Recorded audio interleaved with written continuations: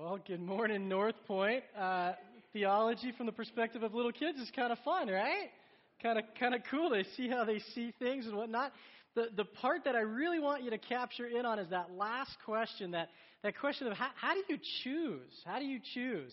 And where we're going this morning, we are finishing a series this morning. We've been in a why series for 5-6 weeks, I think, and trying to tackle some of the most difficult why questions out there, and just being very honest and open about what the answers to those could be. And so we've tackled those, and today we're going to finish that with a final why question. And to be honest, I'm trying really hard to fit today's question into a why format, but I'm not smart enough. So if you'll just forgive me, it's probably more of a how question, but I think we'll be okay. We probably get past that. We'll be okay with that.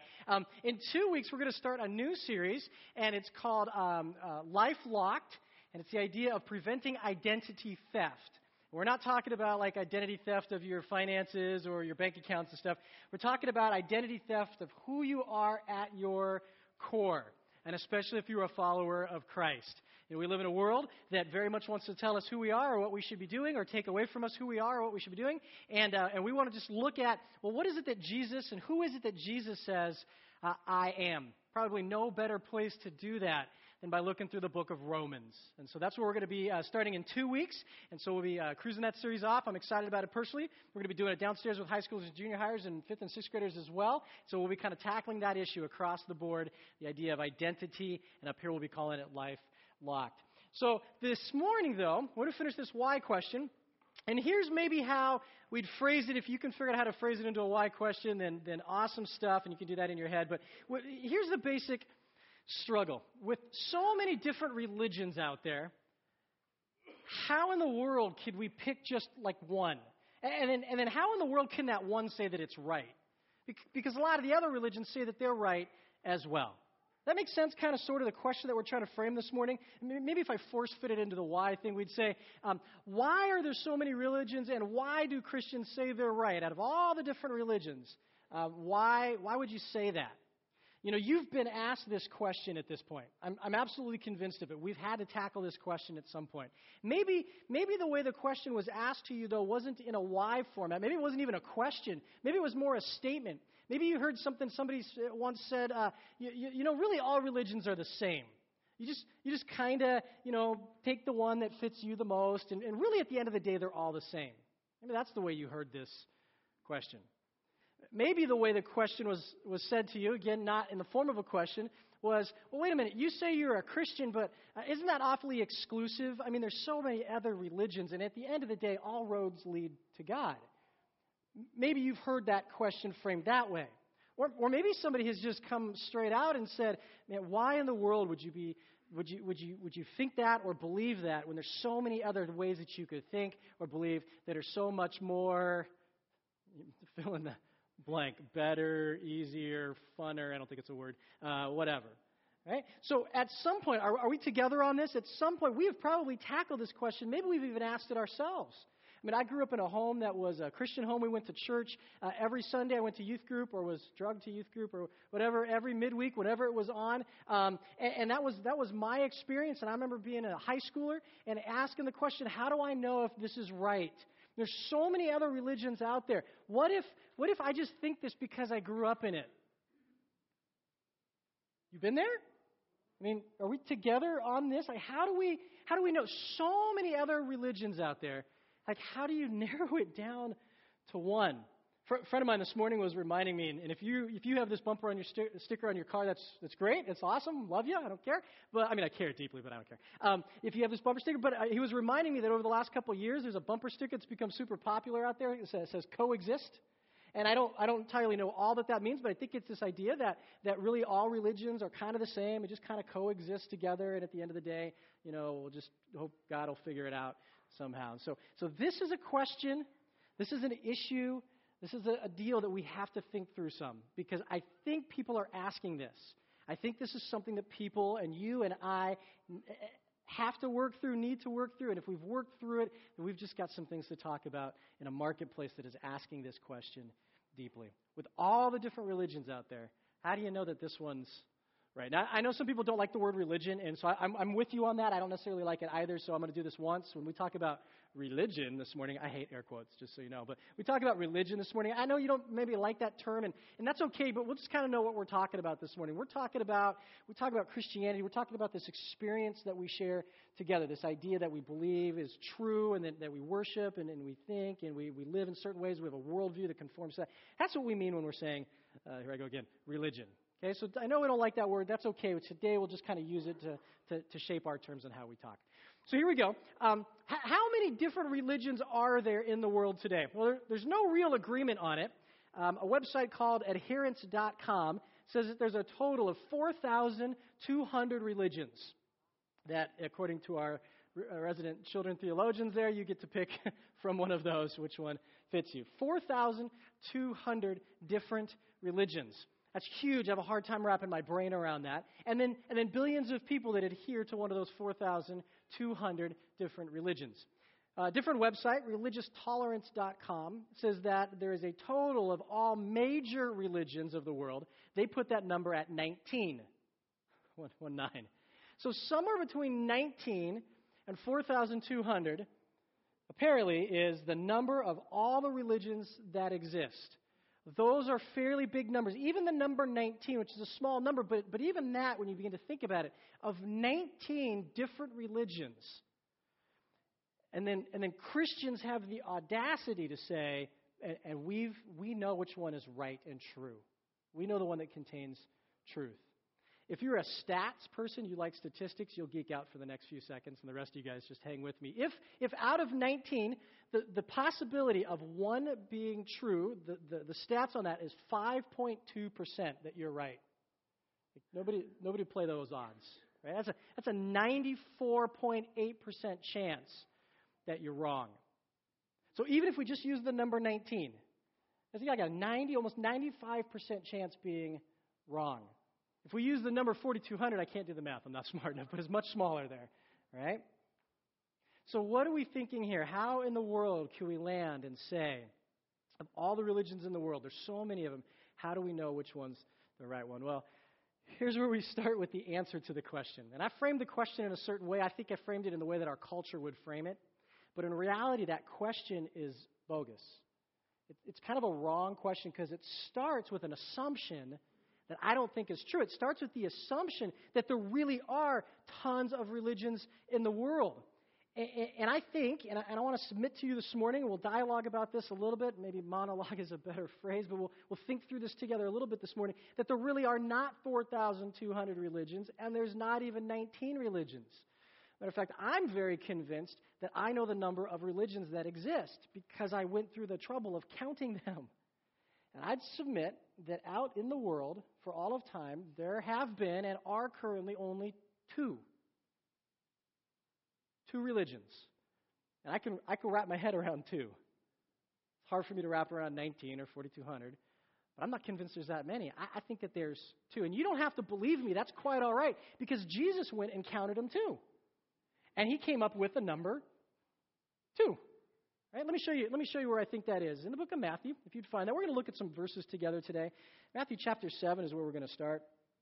And we're going to look at this, a key passage. We're going to look at another key passage. We'll have some in the middle that I'll put on the screen just to keep us from having to turn to a bunch of them. But I'd like you to see this. I'd like you to see it, because I think Jesus is making a clear point. Matter of fact, Matthew chapter 7, and we're going to go to verse 13, but it's the end of a very long talk or a sermon that Jesus gave. And Jesus was not really in the habit of giving long talks or long sermons. Matter of fact, most of his speaking was done in questions or short stories or maybe even a short statement. But there's at least one, maybe a couple places where Jesus gives this longer sermon. And this is one of those places. Matter of fact, they call this section the Sermon on the, anybody know? Sermon on the Mount, because Jesus was on a... Yeah, it's cool how they named it that, right? He was literally on the side of a mountain. It It's like Michigan mountains, though, where they're not like mountains, California mountains, but like more like hills, right? He's on the side of one of these things, and people have gathered to hear him, and they're kind of spread out. I've actually stood in this place in Israel. It's a very cool site where Jesus gave this talk, and this talk that he gave, that we call the Sermon on the Mount, deals with all kinds of different stuff. If you look back all the way to chapter 5, he talks about what it looks like to live in certain ways. He deals with being what salt and light is. He talks about the place of the law. He talks about very specific issues like murder and adultery and divorce and taking oaths and the idea of revenge. And then he talks about these exercises of our spiritual life, like fasting and how we store up treasures and worrying. And so he talks about all this stuff, and then he ends it. And as he's driving down to the conclusion of his talk, this is what he says in verse 13. Matthew chapter 7. Jesus says this, "Enter through the narrow gate, for wide is the gate and broad is the road that leads to destruction, and many enter through that. But small is the gate and narrow the road that leads to life, and only a few find it." So Jesus describes two, I think, religions. He says there's two. He says there's a broad road, and a lot of people are on it, obviously, because it's broad, and a lot of people are on it. And he says, but then there's a narrow road, and only a few find that road, this narrow road. And he says of this broad road, it leads to where? Destruction. And he says on this narrow road, the few that are on it, it leads to life. Broad road leads to destruction. Narrow road leads to life. There are two. And I'd submit that, in essence, Jesus is describing religion. And there are only two. There is a broad road, and on that broad road, there are upwards of 4,200 different ways of describing that. And on this narrow road, there is one way of describing that. Maybe the way that I'd illustrate this, because it makes sense in my head, is like this. Where I'm from, California. In California, when you go to a gas station, just about every gas station in California, when you go to a gas station, you have an option of how you want the gas to get in your car. There are two options. There's full serve and self-serve. I don't know if we have this in Michigan, or at least I haven't seen it. Maybe we do, and I just haven't seen it. Maybe it's just not, cost-effective anymore. I don't know. But in California, fairly popular. And self-serve, it makes some sense. You pull up to the gas pump. You get out of your car. You take your debit card, and you put your debit card into the machine, and you pull your debit card out, and you return your debit card to your pocket, and then you push the button of which kind of gas that you want, and then you open the gas tank on your car, and then you take the pump handle off the machine, and you put the pump into your car, and you engage the trigger, and you stand there and wait for it to pump. And I learned in Michigan that it doesn't matter if it's negative 40 degrees outside. You stay outside by your pump, or they will let you know. Right? So you stand there and you wait, and if your windows are dirty, then you walk around and you use that little scrapey, squeegee thing, and you clean your windows, and then you put that back, and the pump's done, and you take it out of your gas tank. You put the pump back into the machine. You close up your gas tank. You push a receipt button. You wait. You pull your receipt out. You put it in your pocket. You get inside, and you drive off. Self-serve. Right? We know this. Then the other option is full serve. Full serve is kind of a different experience because you pull up into the gas station, and somebody else comes out.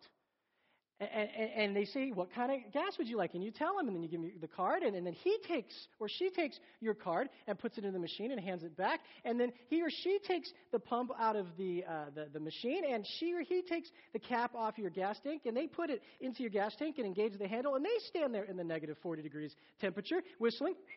And maybe if your windows are dirty, they walk around and they clean your windows for you. Maybe they even pop your hood and they check your oil and they close it and the gas is done pumping, and then they take the gas nozzle out of your gas tank and they put it back in the machine and they close up your gas tank and they grab the receipt out of the machine and they hand you the receipt and you drive off. Full serve. Self-serve versus full serve. In my head, this is the perfect picture of the two religions that exist in our world. Full serve or self-serve. Self-serve are people who believe that somehow they can save themselves. By doing enough good, by following enough rules, by doing enough things, by being good enough, they can save themselves. And in self-serve religion, there are somewhere in the neighborhood between 18 and 4,200 ways to describe that. different nuances and flavors and pictures, but at the end of the day, it's self-serve religion. Because at the end of the day, it's all about trying to save yourself. There's one exception, and that is what I believe, and what probably many of us in here believe, that this Christian experience, Christianity, is the only religion that would be considered a full-serve religion. I have friends, they belong to a self-serve brand of religion. They go out every weekend and they knock on doors and they talk to people at bus stops and they just do all their stuff for the whole weekend because they believe that if they convert enough people to their flavor of self-serve religion, that somehow that scores them points in heaven with God. And that will get them to heaven. Self-serve religion. If you ever have the opportunity to go to Israel with me someday, and I hope that's the case. Back in 1995, I went to Israel. I was trained as kind of like a tour guide over there, and some things didn't work as awesome as I'd love to take you guys. And at some point, if we get to go to Israel together, I'm going to take you to a place called the Temple Mount. We're going to walk up these stairs together. Temple Mount is where the temple was built until it was destroyed. There's little chunks of it left, and you'll get to see some of that. But since then, the Arab population has built something on top of that called Dome of the Rock. And so if you get the opportunity to go to Israel with me, we're going to walk up these stairs together as we walk up to Dome of the Rock, and we're going to go through these two arches, and on one of these arches there's a huge scale there. It's called the Scale of Souls. And my Muslim friends believe, honestly, that at the end of time, every Muslim will stand under that Scale of Souls, and everything that they've done good will be put in one pan, and everything that they've done bad will be put in the other pan. And if the good stuff in this pan outweighs the bad stuff, then they have a shot, Allah willing, to get into heaven. But if the bad stuff outweighs the good stuff, then they are doomed. Self-serve religion. Self-serve religion, I think in my head, it's a little like ketchup. You know ketchup? Ketchup's an awesome product. Whenever that was invented, like, seriously, praise God for it. I love ketchup. If you hang out with me at a fast food restaurant, I'll pump like 8 of those little cups, full of it. I'll use all of it. I just eat it like a side dish. I love ketchup. And Heinz 57, you've heard Heinz 57 ketchup. The legend on it is that they had 57 varieties, but there's some myth to that and some truth to that. They have different varieties, but nowhere near 57. I've had some of the different varieties of ketchup. I've had green ketchup and black ketchup and obviously red ketchup, and I've had spicy ketchup, and I've had ketchup in multiple countries at this point, just shy of a dozen different countries. Ketchup in all these different countries comes in packets. Didn't know what it said on the packet, but I'm squirting it out and eating it because it's red, and hoping for the best. And so I've had ketchup all over the place. But at the end of the day, it's still just ketchup. You know what I'm saying? Tastes a little different, look a little different, still just ketchup. And of the potentially 4,200 different varieties of self-serve religion, at the end of the day, it's still ketchup. It's still a self-serve religion. And here's the problem. Here's the problem. Right at the beginning of this sermon that Jesus preached, Jesus is almost saying, hey, if you want to buy into self-serve religion, you want to do it all on your own, you want to save yourself, it's almost like him saying good luck. Because here's the standard in chapter 5, verse 48. This is the standard that Jesus says. If you're going to save yourself, here you go. He says, be perfect. Oh, boy. Be perfect, therefore, as your heavenly Father is perfect. If you're going to save yourself, if you're going to buy into self-serve religion, then you've got to be perfect. God doesn't grade on a curve. There is no scale. It's not hoping that my good things outweigh my bad things. And I know if that's true, then I am doomed. Because I cannot be perfect. And you know that about yourself as well.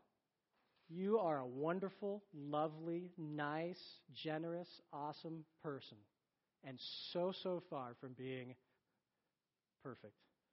And I'm an okay person, but very, very far from being perfect. Self-serve religion is doomed. I know a ton of people who believe that if they go to church every week, go to mosque, go to synagogue each week, that God will somehow look at them and that's going to save them. I know a bunch of people who believe if they give a lot of money to the church or the synagogue or the mosque, that that's going to buy their way into heaven. I know of people who believe strongly that if they strap dynamite to their chest and walk into a public place and detonate that dynamite, killing lots of innocent women and children, that somehow that act is going to somehow buy them entrance into their version of heaven. Self-serve religion. Last Easter in Japan, actually happens most Easters, but in Japan there was this group of people that believe, what they did is they actually laid down on crosses and had people nail them literally into crosses because they believe that if they do it like Jesus did it, that will buy them entrance into heaven. At the end of the day, it's self-serve religion. I know of people who think if they fast enough, pray enough, if they give up enough pleasure, have enough children, spend hours studying their holy books, volunteer for community service, go to confession, whatever their rules are for their particular brand of self-serve religion, if they keep those rules, that they can save themselves. And of all those types of religion, there is somewhere between 18 and 4,200 different varieties. It's interesting because when Jesus described these varieties, he talked about the broad road. And he said that the broad road that lots of people on, it leads to destruction. And it's interesting because that word destruction is the very same word that the author of Revelation uses when he describes the devil. He gives him a name. He calls him the destroyer. Destroyer, destruction. Same word. Almost as if the writer of Revelation is reminding us that these people who are on this road of self-serve religion that are aiming towards destruction, they are buying into the lie of the devil. What's the lie? That somehow you can save yourself. Somehow you can do it on your own. Self-serve religion. And then there's what I believe, and probably many of you as well, the idea of full-serve religion. It works like this. It says, there's no way in the world I can save myself. I cannot ever be good enough to be accepted by an absolutely, infinitely holy God. I cannot save myself. So I pull into that gas station, and the guy gets my card, and he takes my card and puts it into the machine, and he hands the card back, and then Jesus, takes the pump off the machine and opens my gas tank and puts the pump into my gas tank and engages the handle, and Jesus, stands there and waits for the gas to pump, and Jesus, walks around and cleans my windows, and Jesus, comes back when the gas is done and takes it out of my tank and closes up my gas tank and puts that pump nozzle back on the machine, and Jesus, pushes the button to get the receipt and hands it to me. Full-serve religion. It's where we believe that Jesus did it all. Jesus paid it all. Full-serve versus self-serve. It's interesting because the Bible is the only religious book that talks about the concept of full-serve religion because it's based on the idea that we cannot do it ourselves. Here's a few verses. You don't have to turn there. You're welcome to if you want to. We'll throw them up on the screen. Jeremiah 17:9. Basically this idea that our hearts are so deceitful and so wicked that they're beyond cure. In other words, my heart is so broken I cannot save myself. Try as hard as I cannot be perfect.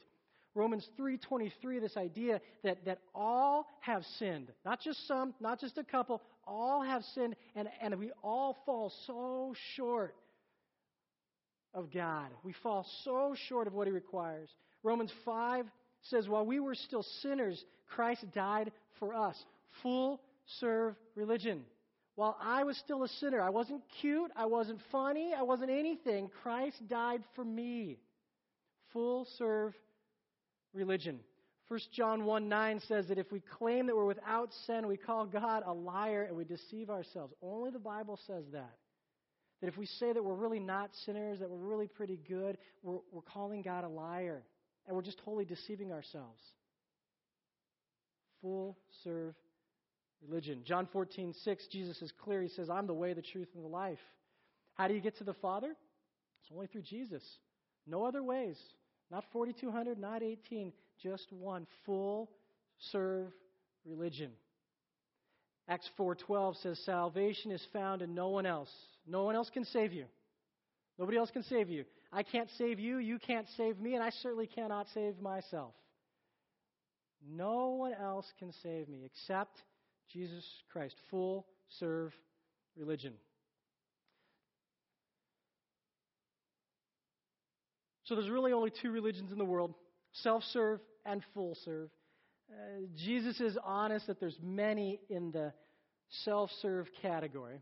And I struggle with this a little bit because why is it we're so drawn to that? Because maybe right now some of you guys are thinking, oh yeah, you're talking about those people over there, those people that believe and worship on and wear.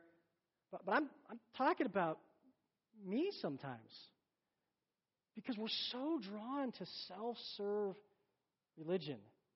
And I often wonder why that is. And part of me thinks that it's somewhat due to the fact that at my core, I know how broken and messed up I am. And at your core, you know how broken and messed up you are. And so somewhere in our head, we get this idea that, man, if I could just do a little bit, I'm just a little self-serve religion. Like, we're just drawn to that because I think we know we're so messed up. And somehow in our makeup, and I'm a control freak, I'll just confess it right here. I like to be in control of things. Some of you are with me and you're resonating with this. And so self-serve religion feels like I'm in control. And full-serve religion, I give up so much control because I have to acknowledge that I cannot do it. I mean, honestly, I pull into a gas station. I can pump my own gas. I don't need that person to pump my gas. It feels kind of weird to me. A gas station, that's fine. When we talk about our eternal salvation and our souls, it's completely not fine. Two different religions. That's it. Full serve, self-serve.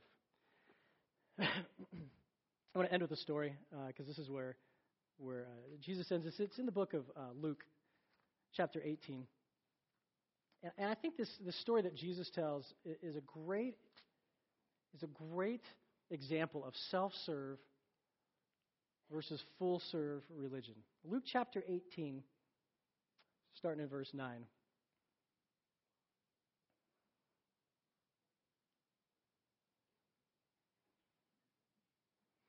This is what Jesus says. Jesus says, to some who are confident of their own righteousness and look down on everyone else, Jesus told this parable.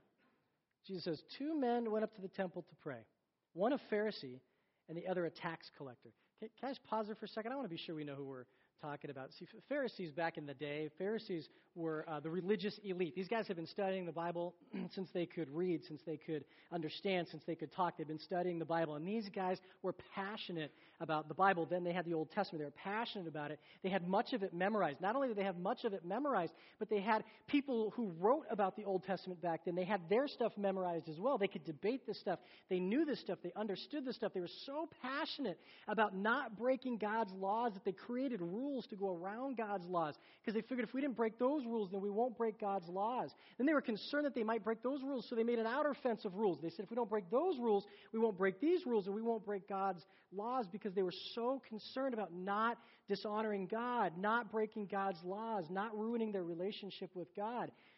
Sometimes Pharisees get the really bad rap. We always make them out to be like the super bad guy. And certainly Jesus had dialogues and interactions and debates with the Pharisees, and very often they missed it and didn't get it. But at their heart, they really wanted to do it right. They had this goal to do it right. That phrase is super important. They wanted to do it right.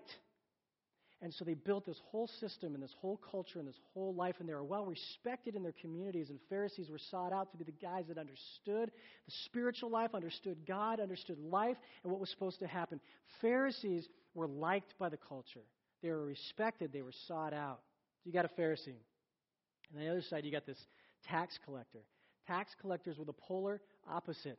They were hated by the culture.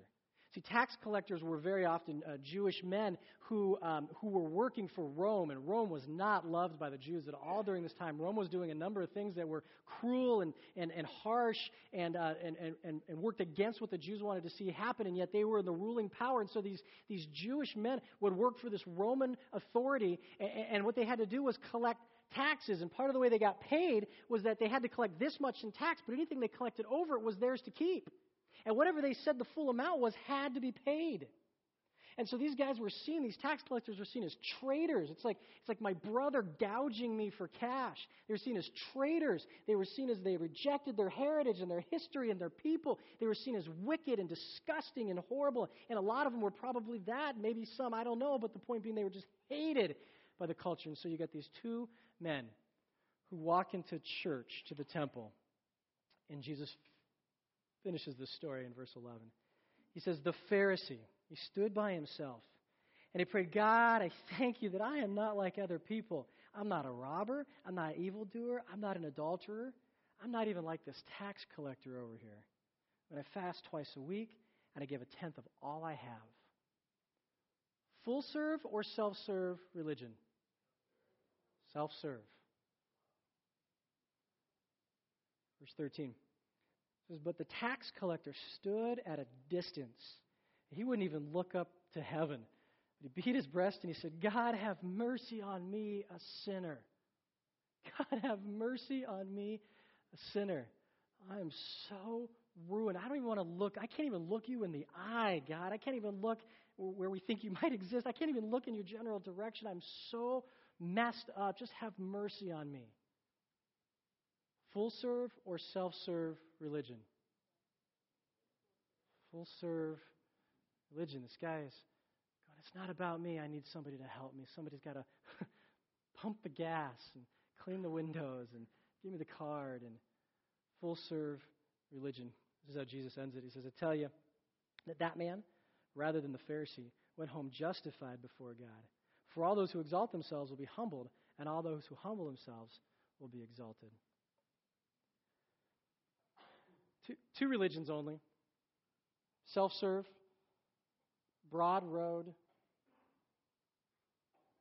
feeling like you've done enough before God.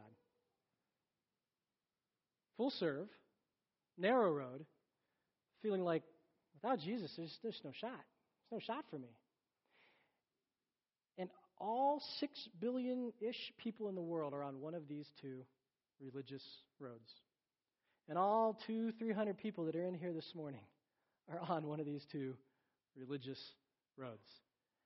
And so the question as we finish our time together is, which road are you on? Self-serve? I'm going to figure this out on my own. I can do enough things. If I just add another thing to the checklist, then, man, God will notice me. God will be good to me. God will accept me. Or full serve. Certainly I have this relationship with Christ, and I'm going to live in ways that just show that I love Him because I love Him. I'm going to do things that show that I love Him, but I don't do it out of obligation or fear. I mean, I'm a married guy. For my wife, when we got married, I love her, man, and I do stuff for her, not because I'm afraid of her or out of obligation or duty. I do things because I love her. Like, I don't try and prove my love by doing these things to her. I just love her, so I do these things. Right, married people, we kind of get this. In a relationship with Jesus, we love Him. We're going to do some things that I'm going to do and some ways that I'm going to live, but I don't do it to try to get noticed or somehow earn Him. I do it because I love Him. So, yeah, I'm going to live in certain ways, but it's all about full-serve religion. So, again, the question is, which religious system are you pursuing? So here's how we're going to end this morning, and it might be a little awkward transition. That's okay, because I'm a student life pastor, so I'm all about awkward conversations and awkward transitions. But I want to pray for us. As you're still thinking and processing, I'm just going to pray for us. And then as I do that, my friend Jeff Kimmey is going to come up. He's one of the elders here at North Point, because we do have to transition to just a little bit of family business for just a couple of minutes. Be real quick. And he'll give a brief explanation, kind of what's happening again, and then we're going to do a vote. And then as that's happening, the band will come out. We'll kind of finish with a song. So I know that might feel a little awkward, because it's like, wait a minute, like voting in church stuff, that's not worship. And I say absolutely it can be worship. Worship is about where our hearts are and what we're thinking about and who we're doing it for. And voting can be worship, and church business meeting can be worship, and prayer can be worship, and singing can be worship, and the Bible can be worship. And so we might feel a little awkward. That's okay, right? But we are going to finish in worship this morning. I'm going to pray for us. Jeff's going to come up, and then the band will come out, and then we'll be done for this morning. Let me pray. Great God, thank you for this morning, and even just thinking through a little bit about the fact that I'm just convinced two religions, Jesus, it's so much easier to wrap my head around. It's not picking from a bunch of different options. It is truly, are we going to try to save ourselves, or are we going to try to allow you to save us? And I am thinking this morning of my friends who are buying into self-serve religion, and the effort that takes, and the heartache that brings, and the ultimate conclusion on that road to destruction. And God, I'm caught short by that reality. And I'm sad and I'm frustrated. sometimes, Jesus, I don't know what to do other than pray for them. God, I'm so thankful that you have revealed yourself to me, to us, in terms of full serve religion where you have paid it all. We don't earn our way to you or earn our way through you, but Jesus, while we were still sinners, you died for me. And that's the reality that we live in. And so, God, help us this morning to figure that out somehow in our brains a bit. And as we go into our workplace tomorrow or to school or to the grocery store or to the football field or wherever we're going, God, that these conversations will come up. And we can confidently and honestly talk about just the two religions, lots of different flavors in self-serve. We got two ultimate religions, two ultimate roads, and two ultimate destinations. So Jesus, in the next few minutes, as we do some family stuff, God, but then as we finish out and some singing, God, I pray that you would continue to press into our hearts the reality of who you are, how much you've done for us because of your great love for us. I love you so much, Jesus. Amen.